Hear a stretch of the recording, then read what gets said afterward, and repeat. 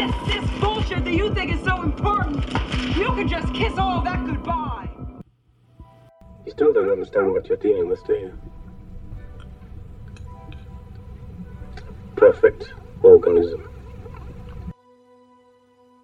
All right, welcome to episode 4 of our podcast, Perfect Organism. I'm your host, Jamie. And I'm Peter. And here we are again. Excited to be here. We have a lot to talk about today, as usual, or this episode as usual.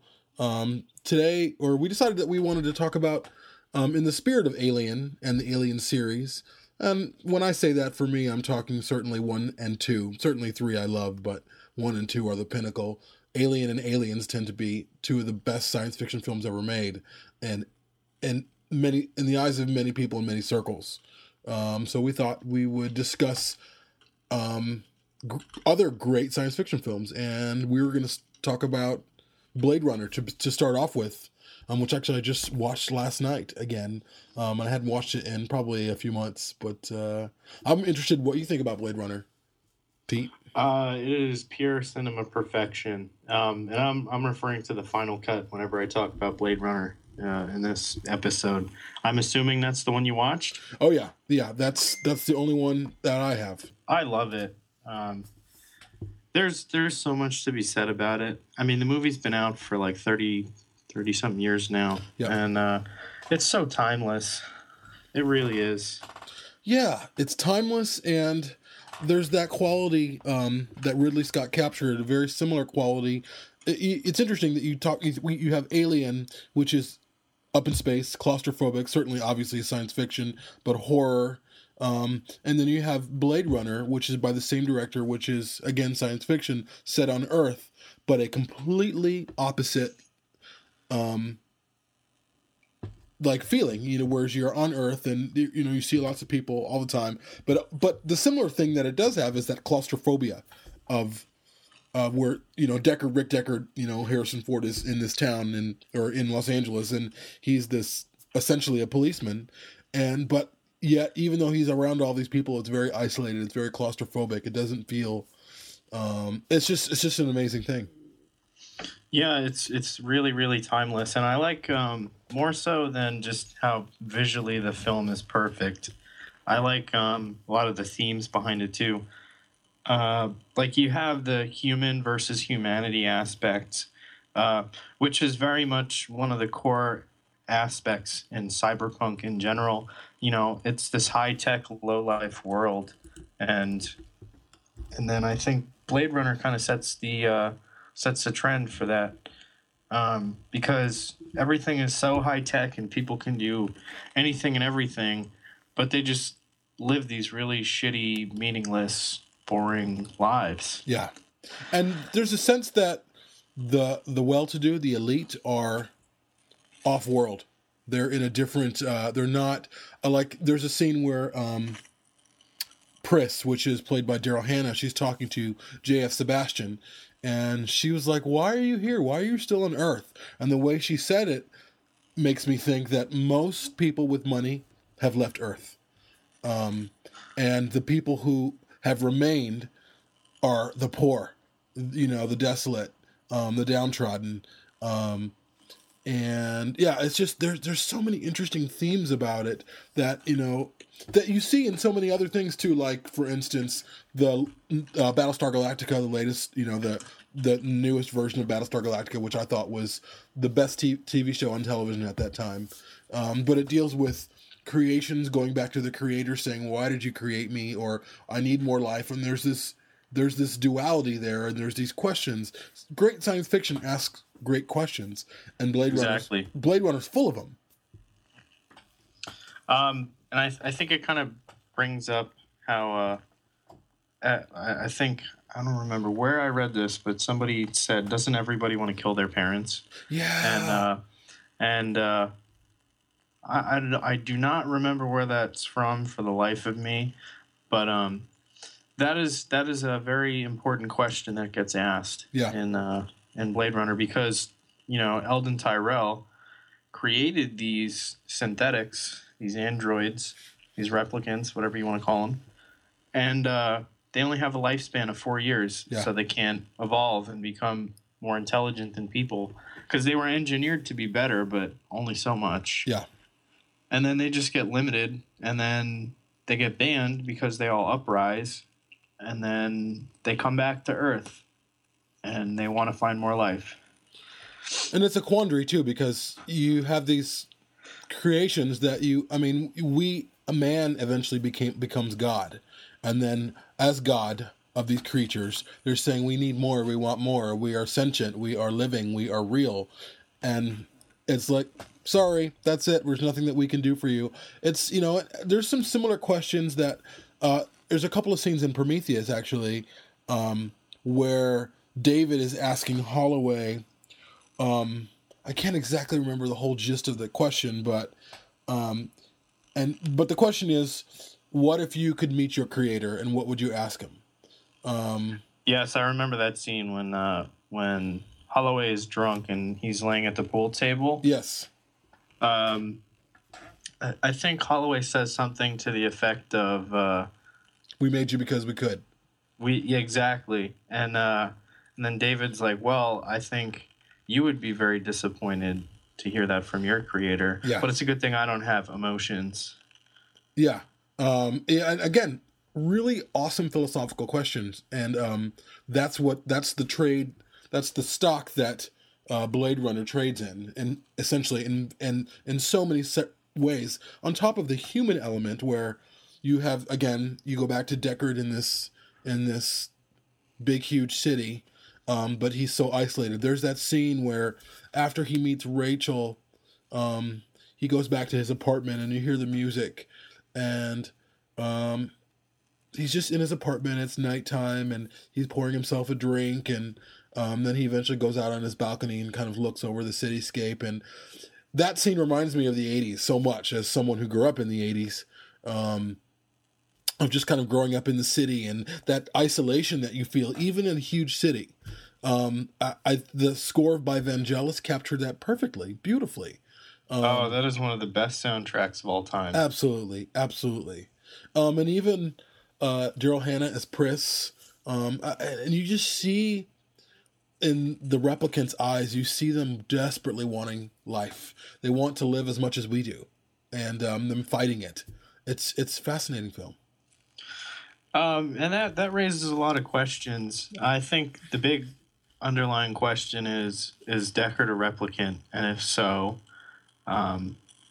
why does he continue to do what he does? Yeah, it is interesting. He's ready to take life to continue life, Oh, I'm sorry. I'm thinking of Roy, not Deckard. Yeah, well, I think it was a thing where, after Deckard interviews Rachel, he says to Eldon Tyrell, "How does it not know what it is?" And then he goes, "You're talking memories." When Eldon Tyrell talks about how Rachel doesn't know who she is, and I think for Deckard, and even though Ridley Scott kind of confirmed a bit that Deckard is human, was a replicant, or is a replicant, I don't know if I buy that. I don't know if that's really true. I believe he was saying that in his eyes, Deckard is a replicant. But there is that question that Rachel asks Deckard, and she says something to the effect of, "Have you ever retired a human by mistake?" And he says, "No." And then she says, "But in your line of work, that is a big risk." Yeah. It's that film. Of course, I've seen the. There's the documentary on the Blu-ray. It's like a 3-hour documentary. I can't remember the name of the documentary, but it is fascinating. Just a fascinating look into that whole process of making that film, all the tension, and again, we've touched upon this briefly, but all the chaos and tension that went into making that film. And the film was largely panned when it was released, and it didn't really make much money, and now it is looked upon as quintessential science fiction, probably one of the best, if not the best, science fiction films ever made. Absolutely. And it proves... I think part of the reason why Blade Runner failed as a film is that there were just, at the time of release, E.T., The Thing, and Blade Runner all came out the same weekend. So you just have all these wonderful movies competing with each other. Yeah.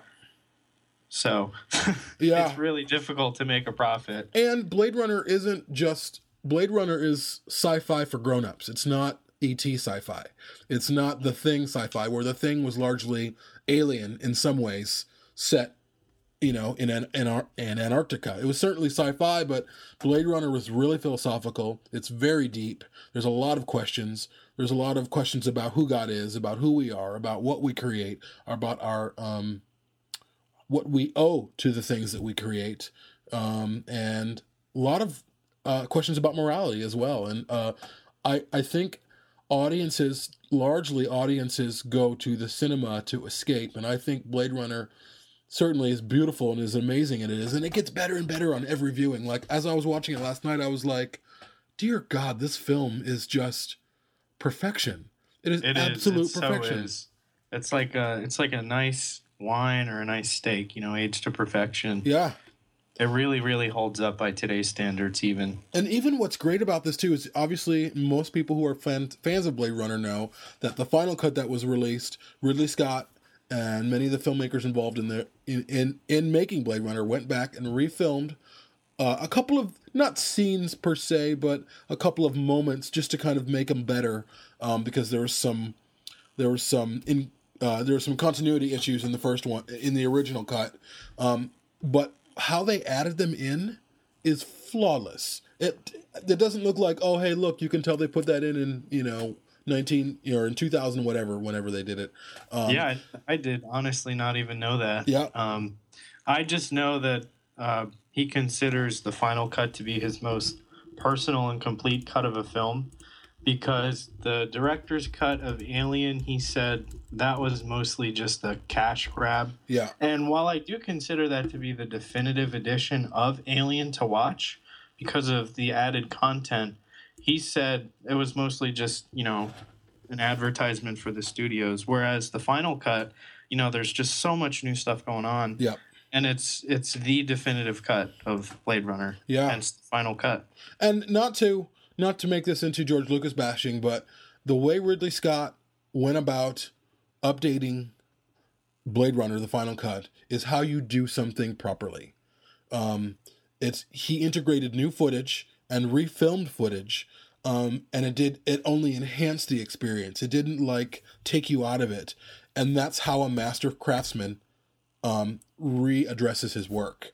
And it just speaks volumes to what you can do and how you can keep the integrity of work and update it as well. Not a lot of films do that, we're talking about sci-fi, and I know E.T. is one of the great films for sure, but it's a great film not because it's sci-fi, it's a great family film. It's a great family kind of science fiction. It's not like something that everybody can enjoy on a movie night. And even Spielberg, when he approached E.T. for the Blu-ray, he went back and changed all the guns in the hands of the people to walkie-talkies. And then eventually he said he would never do that again to one of his films, which I thought was great. But again, going back to Blade Runner, Ridley Scott just made all the right decisions when he reapproached that film and decided to kind of tweak it a little bit, make it a little bit better. I can't even... the film is it's like oxygen to me. It's everything. I wrote a short story last year that I had published called Notes from a Bionic Womb, and it's set. Yes, I heard about that. Yeah. So, and it's not really a homage to Blade Runner, but certainly it's inspired by the events of Blade Runner. My story goes off in a very, very different direction and asks very different things. Basically, the setup is, in the future, mankind cannot have children, and so they engineer artificial people, or I don't call them replicants, but synthetics, or what do I call them? Oh, I can't even remember. I'm talking too quickly. Anyways, and so my character is a female android who can carry a child. And the story then takes place from there. But anyways, that's how much Blade Runner means to me. What about yourself? What does Blade Runner mean to me? I think it's essentially this crazy dystopian view of the future that could very much be possible. Not within the time frame that the film is set in 2019. Certainly not. I don't see any huge technological advancements happening in the 4 years until then. But I I think it's very much the embodiment of retrofuturism and just the isolation and depression of people in general, of what the future could have been like at that point. Yep. And it has that dystopian feel. There's just so much going on in the film, and it's really, really heavy stuff. And while it is ostensibly like an action film, there's so much drama going on at the same time. Yeah. Like the conflicts between Deckard and himself and all the other replicants, essentially. But I'm not going to be like full of hot air. I'll just say that I think it's a perfect film. Yeah, I absolutely agree. I mean, I could talk for days about Blade Runner, and I've said a lot. But I again, tipping my hat or tipping our hat to a great science fiction film, and that's what we're talking about. What, for you, aside from Blade Runner, what film comes up for you that you, as a science fiction film, that maybe people haven't seen a lot of, that you think is maybe perfect or near perfect or just great? Outland. Outland. Okay. That I've never seen that. I do not know if you've heard of that one, but it's one of my favorites. I've heard of it, but I've never seen it. There's 3 films that I consider to be all set in the same universe, and there's a lot of Alien fans that would agree with me. But it's Alien, Blade Runner, and Outland. And I believe that they're all set in the same film universe because they all share the same aesthetic and they all have a lot of the same thematic elements. But basically, Outland is essentially High Noon in space. So it's a Western in space. Okay. Sean Connery plays this. Sean Connery plays. Yeah. He plays this marshal in space. So he's like this police chief type dude, and he goes to this mining operation on one of Jupiter's moons called Io, and there's this big conglomeration that owns everything in the future. So it's essentially like the company in Alien. They're called Con Am. Okay. And they own everything, and the emphasis is on profit, not humanity. So he goes in there, and it's his job to replace the old police chief who retired or whatever. And essentially, Peter Boyle is the CEO of this mining operation. And behind the scenes, he's doing like this drug smuggling ring. And all these people are like committing suicide, and they're getting really violent. But profits are going up, so everybody's happy. And so Sean Connery gets to the bottom of it, and he shuts it down, and it's just really, really good. Some of the best special effects I've ever seen. Really? In a film. What year? Effects. 1981. Really? Wow. I mean, that just goes back to tell you that time in the 80s, or most of the 80s, just a lot of amazing original work coming out then. Oh, yeah, absolutely. I wonder if that's on Netflix. I'll have to check that out for sure. That's top of my list now. I mean, I'm big on obviously sci-fi and really, really good sci-fi and well thought out sci-fi. So yeah, I'll check that out. And everybody else, check it out too, and tell us what you think. Yeah, a lot of the people at the Weyland-Yutani board, they're huge fans of it, and they're actually some of the people who turned me on to it in the first place. So big hats off to the Weyland-Yutani board on Facebook for telling me to check out Outland, and I definitely recommend it for everybody. Yeah, and I think that it's important. As you know, obviously we're here because of the Alien series, but we're also here because we're sci-fi. Most people who love the Alien series as much as we do often love sci-fi rabidly. So there's another film that I want to talk about that I just saw that very few people know about by the directors of Daylight. Daylight is a film directed by the Spielberg brothers, and it deals with it's like futuristic, but it deals with vampires, and they're running out of a blood supply. Very, very, very interesting. And they're rationing blood, and I'm not going to give anything away, but it stars Ethan Hawke. Very original, unique film, but that's not the film I want to talk about. The film I want to talk about is a film called Predestination. And you briefly brought that up to me and suggested I really check it out. So yeah, I'm interested to hear about it. Oh my God! So Predestination. I started this film. I rented it a few days ago, and I started watching it, and I was just enthralled with the filmmaking, just the quietness of it, the atmosphere of it, the music of it, and I was like, this film is fucking amazing. But then it wasn't finished yet, so I kept watching and I kept watching and I kept watching. And briefly, Predestination is a film about sort of about Ethan Hawke a little bit, and he is he calls himself a temporal agent. So he is like a policeman, but he jumps through time to stop certain crimes from happening. Oh, okay. But there is lots of there's many layers to this film, and there's another protagonist in the film. Her name is Jane, and there's a lot has to do with gender identity, but it's not what you think. It's a mind fuck. It really is. When it deals with gender identity and gender reassignment, but in a way that it's very science fiction, it's very philosophical, and I can't really say anything more than that, but the atmosphere of the film, the originality of the film, the effects of the film, I mean, and I'm going out on a limb and I'm saying this film is one of the best science fiction films I've ever seen next to Blade Runner. Period, hands down. Yeah, I was just reading briefly about it on Wikipedia while you were mentioning it, and it says it has a rating of 84% on Rotten Tomatoes, which is huge. Yes.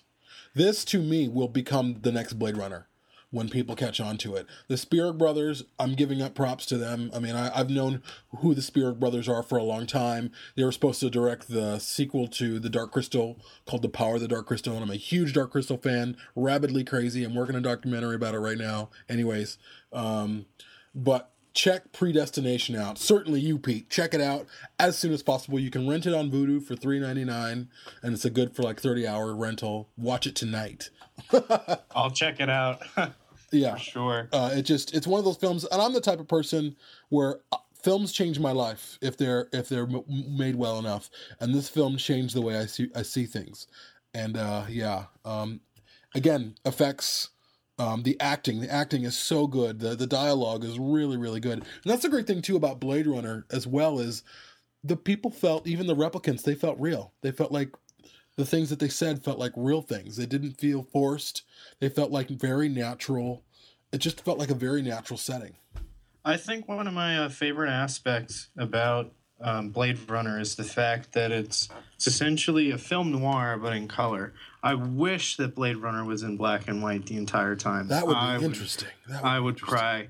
But there's so many of the tropes of film noir in Blade Runner. Like you have the inconsistent narrator, you have the femme fatale, which is Rachel, and there's just always some outside force trying to kill the main character. Somebody's always out to get Deckard, whether it's his employer or the people that he's trying to kill. Yeah.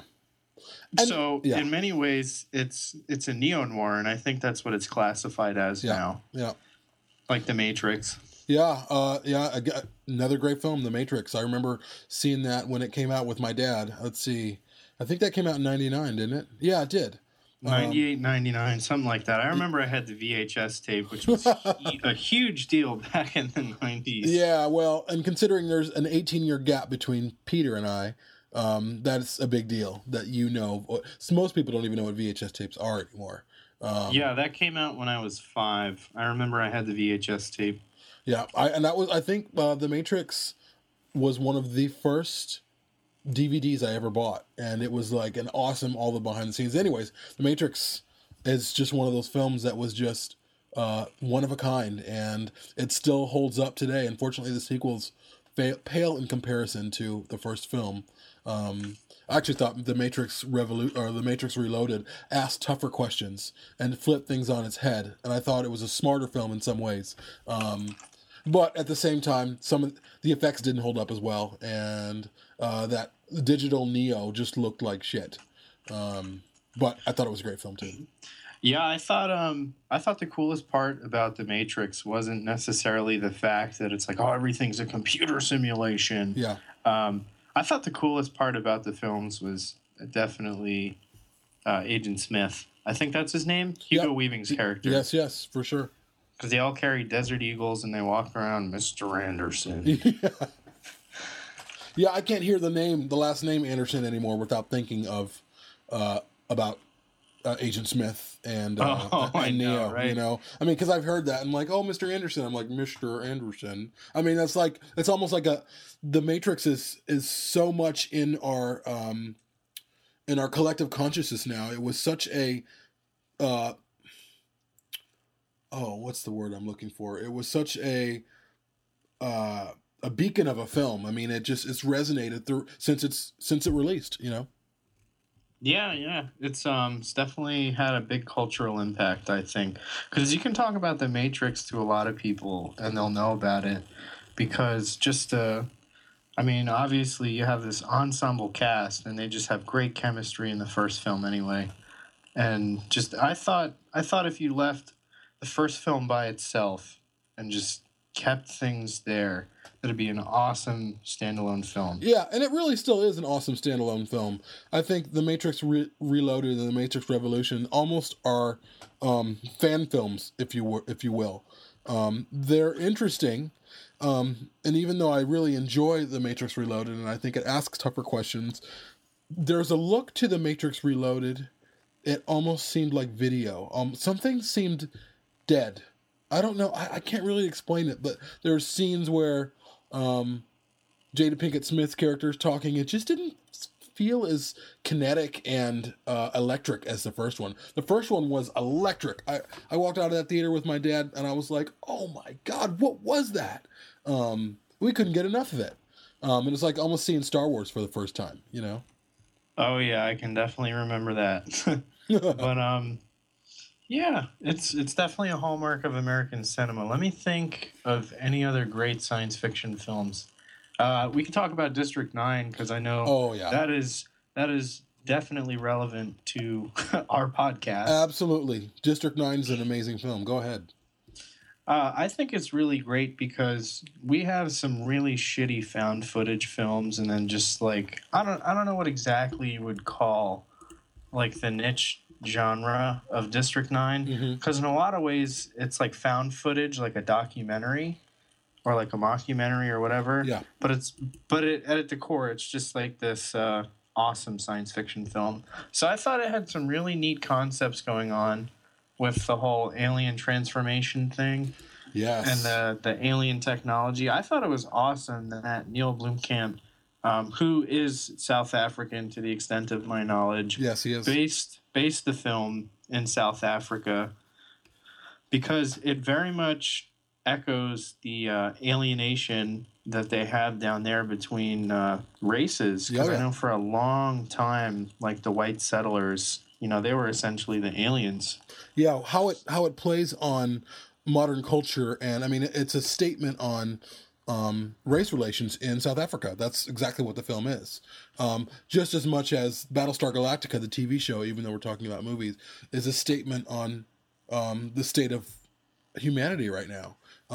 It's brilliant. It's a brilliant, and not just that though. I mean, again, like you were saying about the alien transformation and the dialogue and everything seems so real. Well, because I'm sure that a lot of it was because. I don't know how you pronounce his name. Sharlto Copley? Yeah, that's right. He's in like all of Neil Blomkamp's films. But as far as I know, he wasn't an actor before that came out. Yeah, I don't know too much about him. I mean, I think of course he was in Elysium, and I thought he was great in that as well. I have to say he's a great actor. Yeah, he is. He is an underrated actor. I hope he reminds me a little bit of there's another actor, Sam something. He reminds me of him, but yeah, he's fresh, he's new, he's dynamic. He's awesome. I can't say enough good things about him. Actually, him and from what I know, I could be wrong. Someone tell me if I am wrong, but from what I know, Neil Blomkamp and Sharlto Copley went to high school together, so they've been friends a long time. I think they were like college mates or something. I believe Neil is younger. Yeah, I think so too. I think Sharlto's has to be in his 40s or close to it. Yeah, Neil was in high school, like this art school or something, and Sharlto was in college for like graphic design or something like that. And they used to bounce ideas back and forth from each other.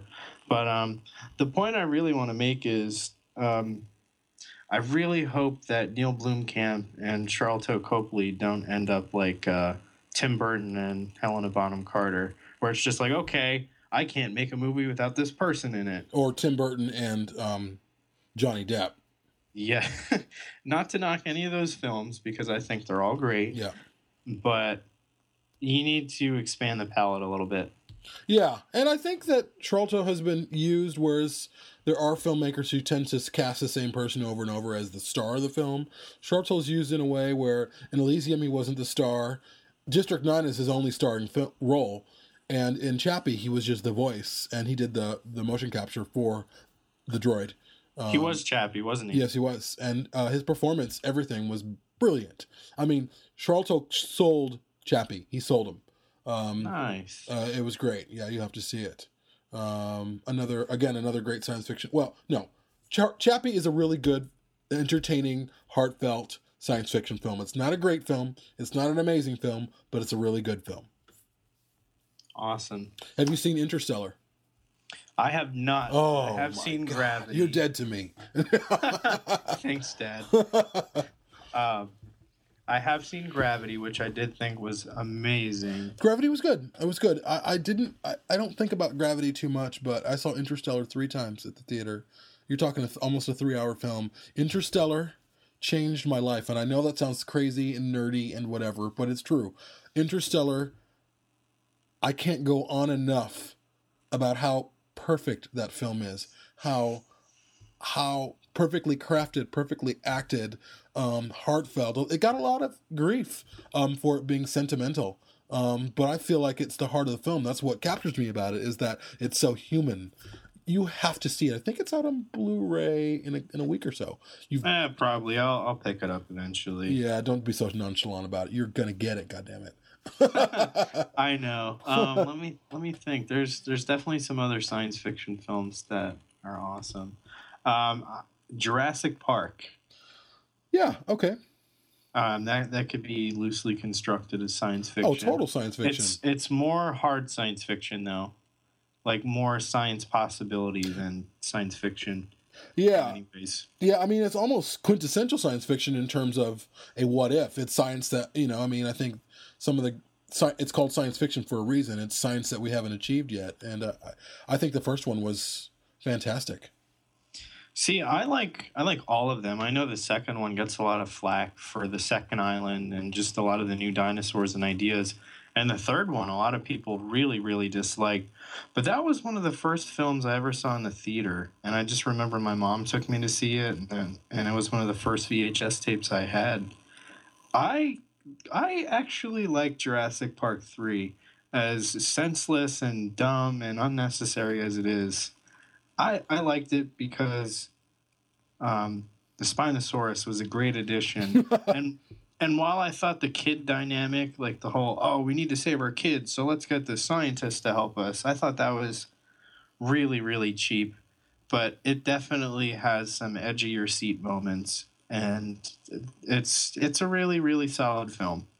Is it like amazing? No, it's not going to live up to the first film or the second by any standards. I really want to love, I do love the first Jurassic Park. I thought the second one was interesting. I thought the third one was interesting, to be honest. I didn't think it was a bad film. My issue with Jurassic Park nowadays, I know they're making a fourth film called Jurassic World starring Chris Pratt, which looks interesting, but I was kind of snarky in some of my comments left on, like when the news was coming out and they first posted photos of Jurassic World. I was like, oh, look, the same story. Ooh, dinosaurs. Oh, no, they escape. Run. And that same type of... That's what was kind of weighing down Alien 3 a little bit, where Ripley's in the same situation where she's like, there's an alien loose and we have to get away from it. No, there's dinosaurs loose. Like, I need a different story. I need another story. And right now will I see Jurassic World opening weekend? Absolutely. But I hope I am blown away by it or pleasantly surprised, because the story doesn't look that intriguing to me. It doesn't seem that different. There's just more people this time. See, I, on the other hand, think it is going to be an excellent film because you have just this new cast. It's not going to be like, okay, let's get the old people out of the retirement home and bring them back one last time, like a certain science fiction film. But you have all these new faces, and while in many ways it is still the same story, I think it's going to be interesting because they're reopening the park, and there's going to be all these new dinosaurs and the new exhibits, many of which the lore hasn't been exposed to since the original book came out. And I thought the book for the first film was just incredible. It floored me. Yeah. I remember reading it in grammar school and just thinking, oh my God, this book is perfect. And it still stands true because there's just so much going on in the book that can't be squeezed into, hour and a half, 2-hour film. Yeah. And while I wish that book adaptions to film could be more faithful, I don't think anybody's going to sit through like a 5-hour movie. But You're right.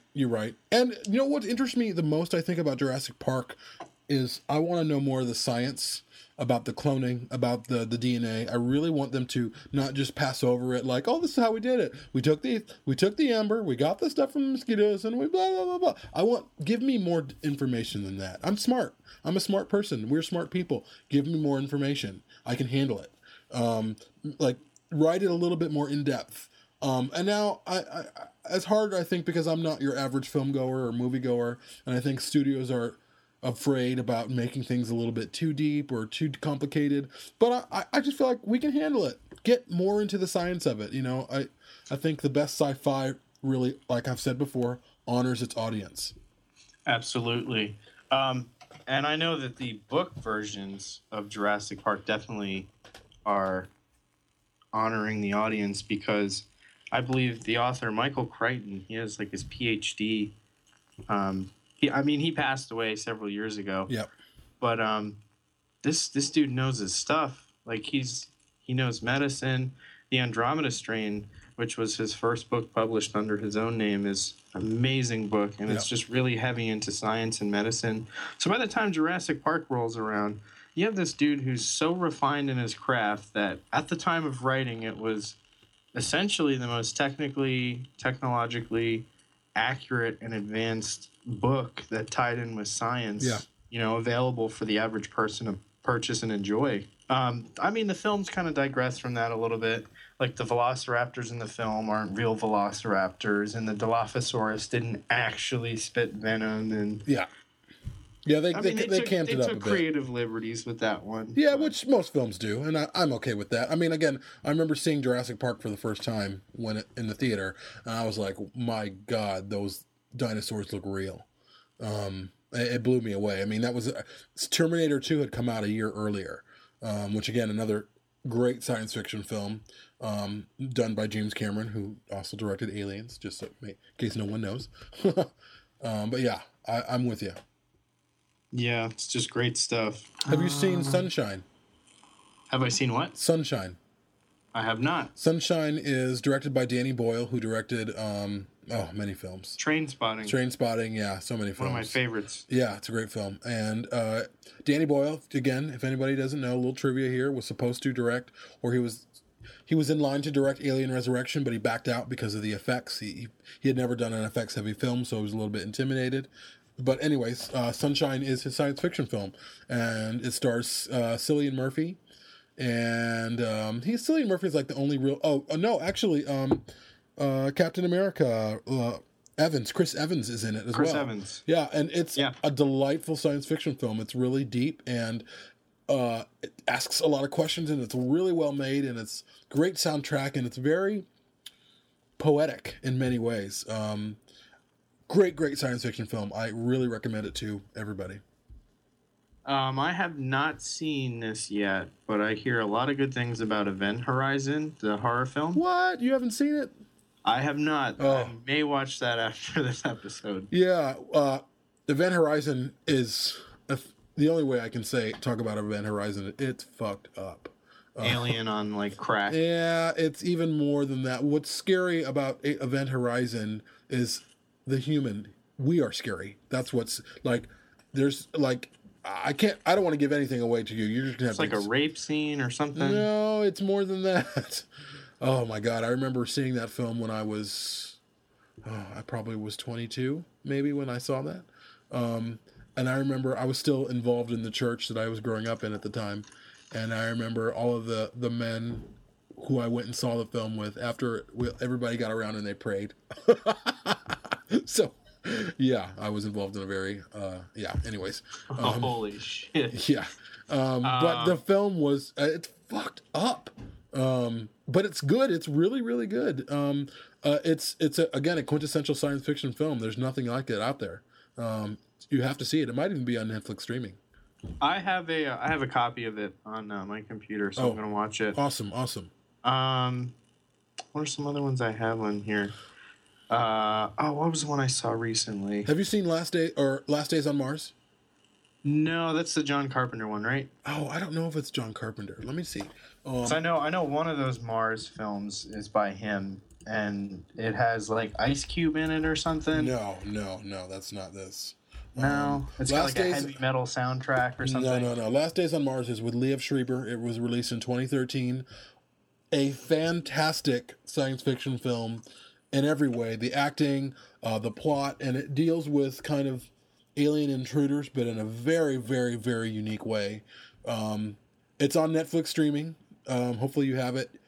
Everybody, you have to see it. I don't want to give anything away. But it's, there's similar tropes just in terms of Alien where there's a ship and these things happen. But it's done in it's really all about execution. That's to me what makes a good film or a good story, science fiction or otherwise. It's not so much the setting because every story has been told. It's how you tell it. That's what makes it good. Right. I remember the one I wanted to tell you about. I believe I've mentioned you in our personal conversations about it, but for the sake of the podcast, The Signal. The Signal is with Lawrence Fishburne. Yes, I've seen it. It's amazing. It's really very good. God. It's very different. Such a good film. Yeah. For those who have not seen it, it has these 3 MIT students, and they're going, or 2 are MIT students, and they go on this road trip together, like one last road trip, because they're dropping the one's girlfriend off in California for school for a year or something like that. And the main character is disabled. He has some muscular dystrophy he's got. So he walks around with these crutches all the time. And they went to MIT, and somebody hacked into their servers, and he went by the name Nomad. Yep. And so Nomad contacts them again on their trip, and then they trace his IP to, I want to say Arizona or Nevada or something. Nevada. And they get abducted by aliens, and they wake up in this government research facility, essentially. And Lawrence Fishburne plays this guy named Damon, and he tries to get as much out of... You can't say that they're abducted by aliens, though. That gives away the whole plot. Well, they do get abducted. Because when they wake up and they're in the, Well, there's questions that get answered. Yeah. But I can say I can safely say they got abducted without giving much away. Okay. So they get whatever you want to call it. They get abducted, and they wake up, and the friend gets somewhere else. They can't find him, and then the boyfriend and girlfriend are in separate rooms. One's in a coma, and then one is still in a wheelchair, but he can't feel his legs. Yep. And things start to get extremely, extremely weird. And just that movie had me going, oh my God, so many times. Yeah. Because of the twists and turns. It just keeps you so occupied. Yeah. And, I didn't see the ending coming, to be honest, and I'm not going to give that away. I did not either. It was such a mindfuck. Have you seen The Machine? I have not. The Machine is on Netflix streaming. It came out last year or the year before. I think it was last year. It deals with androids and robots, but it really deals with one specific one. It's done in the way that it feels like it was made in the 80s. It's got a great soundtrack. It's well made. It's not a big film. It's not very many sets. It's 1 or 2 sets. I really, really, really recommend it. It's a great movie. I will definitely be sure to do that. And there's no big stars in it. No? I think the film was made, I want to say it was made in Australia, but I can't really remember exactly. I'll have to look. Australia. But It's again a good film. It's a great film, and it reminded me of some of the best films of the '80s, like Terminator 2 had a Terminator 2 vibe, a Terminator 1, the first Terminator vibe as well. Again, the Terminator films, the first two, great science fiction films. Fuck you, asshole. Let me think of some other ones. I have this really, really long list of films that I want to watch, and it's just I haven't downloaded. Chernobyl Diaries, I heard was awful, but I want to watch anyway. Yeah, I've seen that. Interesting. We'll talk about it sometime. I don't want to give you my opinion of it until you see it. Snowpiercer, I heard, was pretty good. Snowpiercer was actually amazing. I've seen it. It felt like a movie that was made in the 50s. Just the way that's what I heard about it. Yeah. I think, I don't know who's the main character. Ryan Gosling, Chris I think? Evans. Chris Evans. Chris Evans, that's right, because it's a South Korean film. Yeah, well, it's directed by a man from South Korea, I believe. Also, the guy who played Billy Elliot, Jamie, what's his last name? Jamie something. Jamie Bell. Jamie Bell, yes, he's in the film too. Great character. Those are the two, and I think the other main character. Oh, I don't want to give him away because he's a surprise. But it's just really, really well made, and it feels like, it's just a very different film, Nice. and that's the thing, sometimes people cry about, there's not really great sci-fi. There actually really is great sci-fi. It's not. It's just gotta not work for it. Yeah, and it's not being made by the big studios. A lot of these films are being made by smaller budgets, and they're picked up maybe, or they're premiered at Sundance or other film festivals. There is some really, really, really great science fiction films being made these days. And I feel like the best science fiction films are made by people who are struggling to have them made. Exactly. I don't think you can make good sci-fi with the biggest budget in the world. I mean, look at the prequels. Yes, I went there. Some other ones. You're gonna hate me, but I have not seen The Abyss yet. What? Nope. This podcast I may is watch over. that tonight. No, I mean, And The Abyss is great. Actually, I didn't like the ending of The Abyss. I thought it was a ridiculous, hokey ending. But watch that, and we'll talk about it. THX 1138, and then I really, really want to watch The Bay. The Bay. The Bay was interesting. I like that. It's like insects or like mutated fish. Mutated or something like fish, that. but it's more than that. We'll have to talk about that too. I eat up pretty much every film, every science fiction film I find. I eat it right up. So, and I go to movies a lot. I'm at the movie theater 2 or 3 times a week. I'm watching movies at home. I mean, that's what happens when you're 38 and you're single. Oh, actually, I'm not single. It's funny I said that. I'm not single. I just have a lot of time on my hands.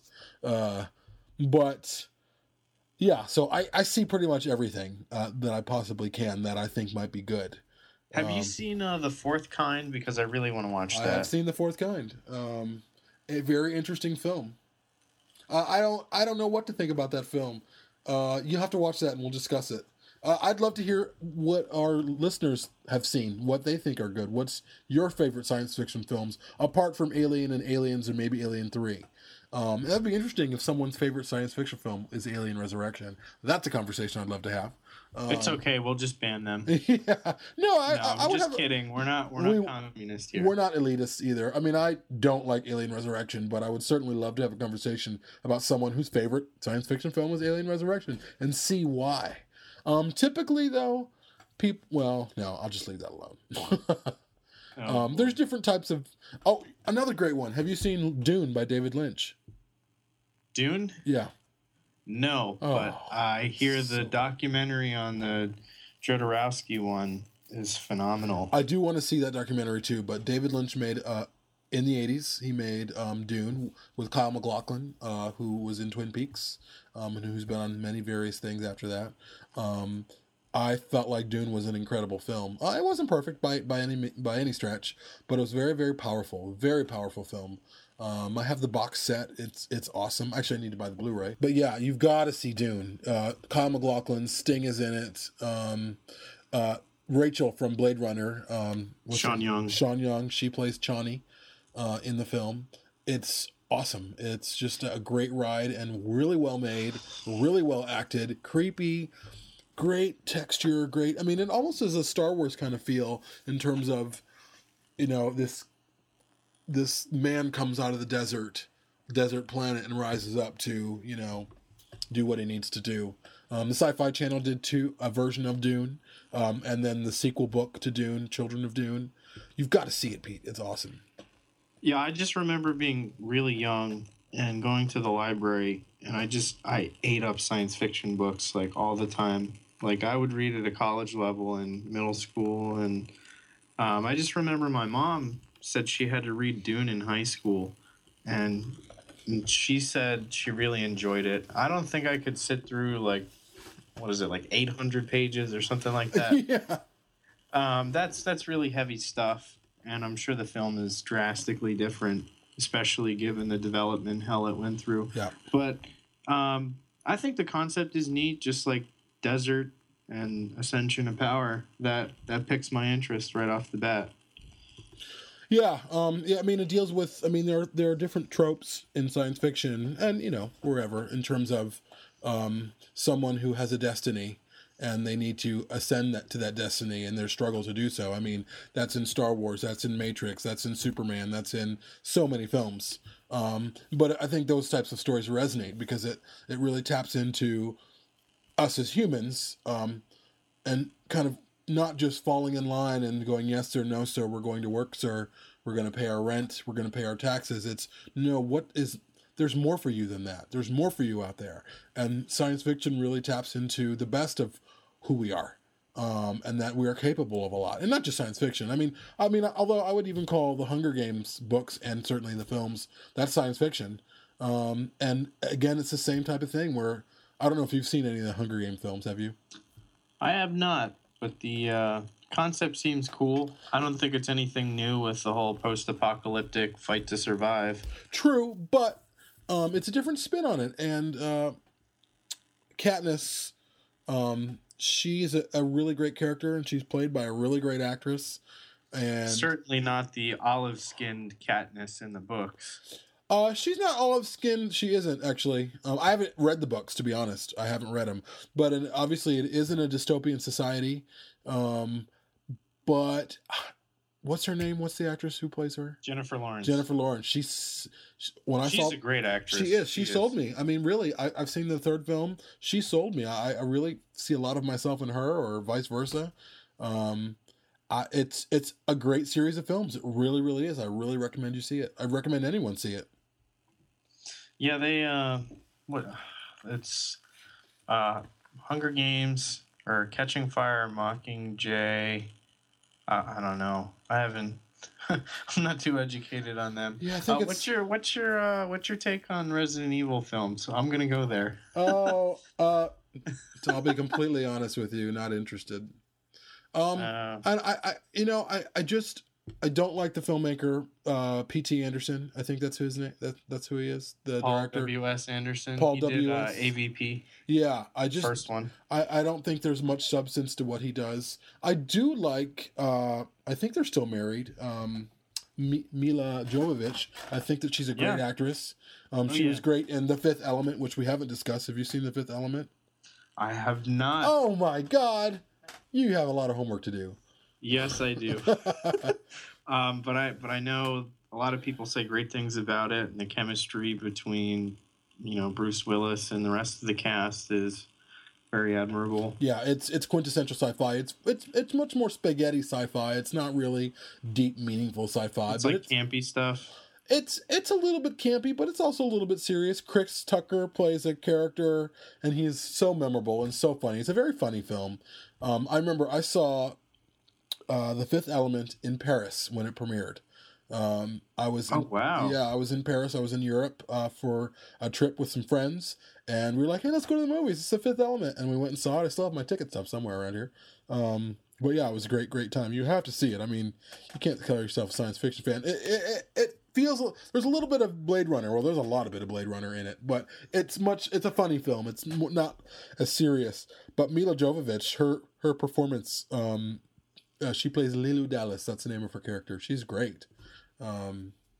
But I think our age gap is showing. I've been around for 18 years longer than you have, so I've had time to watch a little bit more. But I think it's great that we have the dynamic of you being in a completely different generation than I am, because you bring a completely different perspective, and I think that's great. It makes our podcast fresh, and it makes our perspectives fresh. Absolutely. Well, let me ask I will say that I'm very much a child of the 70s and 80s with my music and movie tastes and all that. I try to be, I guess you'd say, progressive, or just be up on things and open to a lot of different ideas. Yeah. What were you going to say? Well, I was going to ask you, what, in terms of people your age, friends of yours, or whatever, peers, what are science fiction films that is getting them excited? I'm interested to know that. What taps their or piques their interest? I guess you could say I'm kind of the black sheep in my friend group, because I mean, a lot of my friends are weird anyway, because I guess weird is trendy now. Like, everybody wants to be this weird hipster. Yeah. But I think a lot of the films that I'm really big on are things that, like, most casual fans of science fiction could get into, like Alien. It's one word, and it speaks volumes about cinema. And you can just say, hey, have you seen Alien? Most people will be like, oh, yeah, okay. But some people are like, oh, yeah, I love it. And I think that kind of shows the difference between moviegoers, because you have people that are like, oh, yeah, I go to the movies because I go with friends. And then there's the people that go and it's like, oh, yeah, this movie changed my life. Like you said, Interstellar did. But I can't really say that much is getting them excited. A lot of my friends are into the Avengers and just some of the new action films. And hey, I'm right there. I can't wait to see the Age of Ultron. It looks so good. It looks like it's a little bit more serious. I think the Avenger film, the first film, and like Captain America films, they're great, and they have a great balance between serious and funny. And then we're gonna have a new crop of DC films like Batman versus Superman, and then you're gonna have Wonder Woman, and I love those films. I can't wait for them. I'm all about those too. To me, again, as long as it's a good story, it doesn't matter if it's really funny or if it's more serious, as long as it's a good story. But I'm always curious, I mean, and for you, obviously, you're an old soul. Sometimes, I'll talk to people who are your age or a little older, and I say, hey, what about Alien? And they're like, what are you talking about? What do you mean things existed before the Yeah. '90s? I have to say, probably one of the best films I've seen, because there's that joke that goes 30% of my personality is the last film I watched, and I'd say that's pretty true. Huh. But I have to say, probably one of my favorite films to come out in the last 5 years is Drive. I've seen Drive. Actually, I don't know if I finished it. I don't know if I saw the ending. I love Drive because it feels like a film that was made in the 80s. To the music, to the acting, to the directing, to the cinematography. That film was born and raised in the 80s. And it just happened to be made in like 2011 or 2012, whenever it was released. Right. It's just so gritty, and it's based off of a pulp novel, to give you an idea. Yeah. This pulp hard fiction, and it's just I've read the book, and it's so good. Basically, Ryan Gosling plays this stunt driver and mechanic by day who kind of drifts around jobs and stuff. And by night, he's this getaway driver because he is the best driver. And you never find out his name. People don't really ask him what his name is or whatever. He just goes by Driver. Yeah. And he wears this white satin jacket with a scorpion on the back. And it's definitely a really, really adult... What? I said, or a face hugger. I'm kidding. Looks a little bit like a face hugger. I actually have a shirt that's a homage to Drive, and it's got part of that neon graphic for the poster. Yeah. But it's got Ripley's likeness, and on the back of the jacket, it's got a face hugger instead of a scorpion. That's awesome. And where it would say Drive, it says Ripley. I'll have to post a picture on the page later. Totally. But it's just such a really good film. Definitely my favorite Ryan Gosling role, who I think he's an amazing actor. He is. He's an incredible actor, and it's an incredible film. I need to see the ending. I don't. Sometimes I start movies late at night and I fall asleep before they're over. But this brings me, Yeah, it's I was gonna say it's definitely one of my favorite films. yeah, it's almost flawless, if not flawless. It's a great film.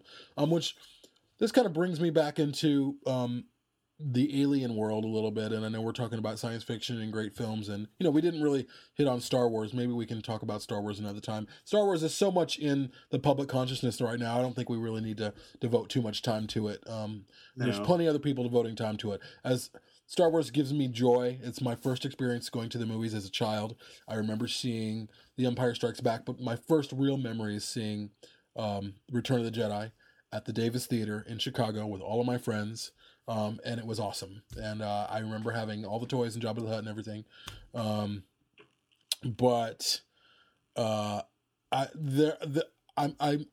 We've been talking with people that we're going to have on to interview Dominic Kolskar. I think that's how you say his last name. Who does Alien Explorations.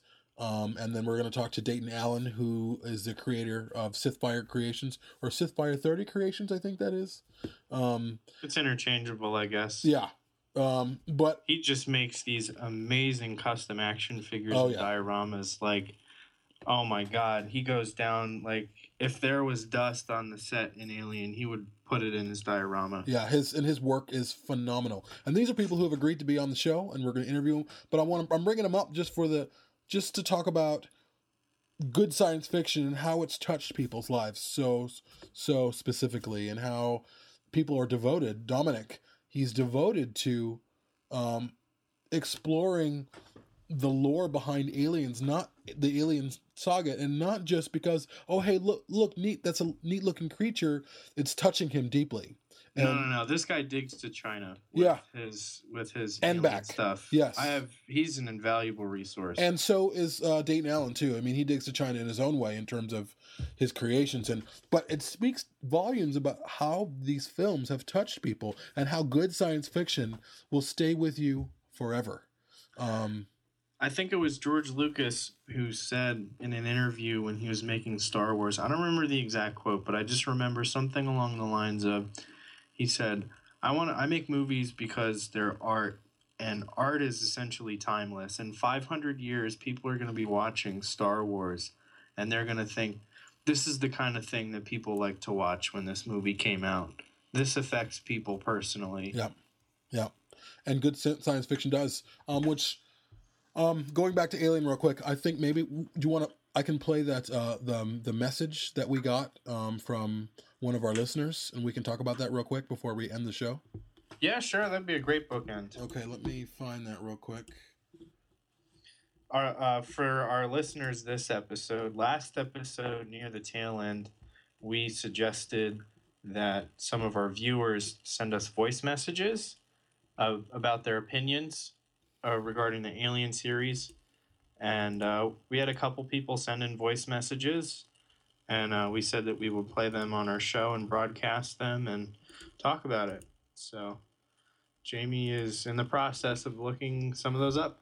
So we had a couple of messages from one of our listeners named Michael or Mikhail Mikolak, and I'm going to play the first one, and then I'll play the second one, and then we can talk about it for a minute. So here's from Michael.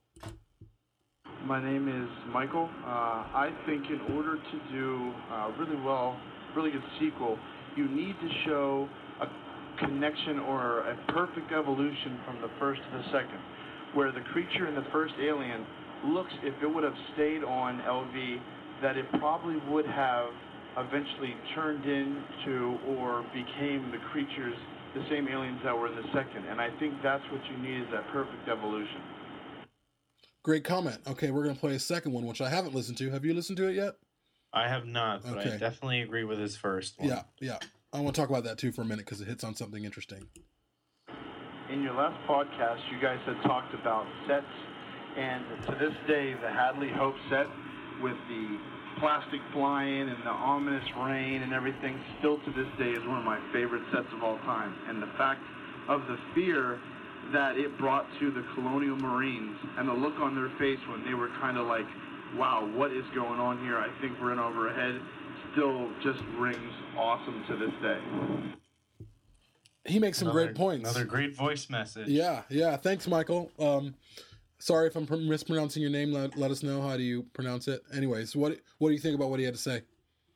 I definitely agree that we do need to see a evolution of the alien, because the alien from the first film is different than the alien in the second.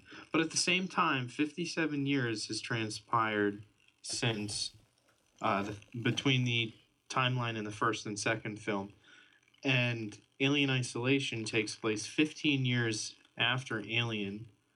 And the creature in that game is kind of different than the one in the original film. So obviously there's an evolution going on, because in the timeline between the first and second films, something is happening where the original big chap turns into the drone from Aliens. Yeah. And there's never really been a clear explanation how it goes from the clear dome and the human skull to like this really more insect, rigid biomechanical thing going on. Yeah.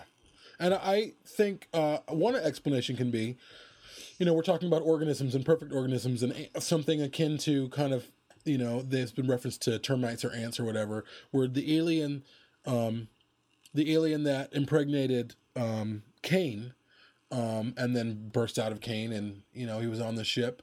There's probably some type of instinctual thing happening where it knew it was it's the only one there, so it's going to be a little bit different. And obviously we're talking a little bit about egg morphing, and there is no queen, so this alien it's going to be a little bit different because it's by itself. So maybe instinctually, biologically, the alien's going to be different, and then you have. Maybe there's some type of signal going on between the eggs and the aliens that, hey, there's a lot of people here. So it's just going to be a little bit of a different creature. But at the same time, too, I don't know what you think, Pete, but I'm not... And we talked about this before. I don't think that they need to redesign the alien. I don't think... but I do think that Michael is correct. They do need He's really touching up on how they need to show how it went from point A to point B. And the reasons why. And don't just design a new creature because you want to design a new creature. And I know that filmmakers want to put a stamp on something because, hey, this is my version of Alien or whatever. Do it because it makes sense. But Alien and Aliens were so flawless that we bought it. They did it well, Yeah, absolutely. And going along with Michael's comment about sets, it's really, like he was saying, it's just really harrowing to see these trained badass Marines who can handle anything because they're tough hombres. They can handle anything, and then watch them just break down at the Foundation once they come into contact with not only the alien, but the lack of humanity at this settlement. They're just visually disturbed by the lack of humanity there. Yeah. And it's great that James Cameron had the wherewithal to put that in their performances, to say, no, you guys need to be visually, disturbed by what you're seeing. You don't understand it. It's great. It made them so human, Absolutely. I think that about wraps it up for tonight, though. Sounds good to me.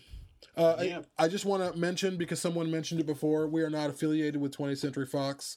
All snippets of audio recordings from the films, they're all owned by 20th Century Fox. We do this podcast because we love the series. We want to promote the series. We're excited about the next Alien film that Neil Blomkamp is doing. There's more news that to report at the moment, but we are strictly just fans. No copyright infringement is intended whatsoever.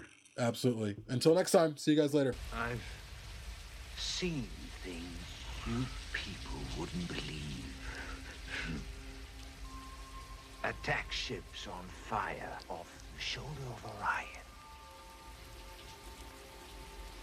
I watched C-beams glitter in the dark near the 10-house gate.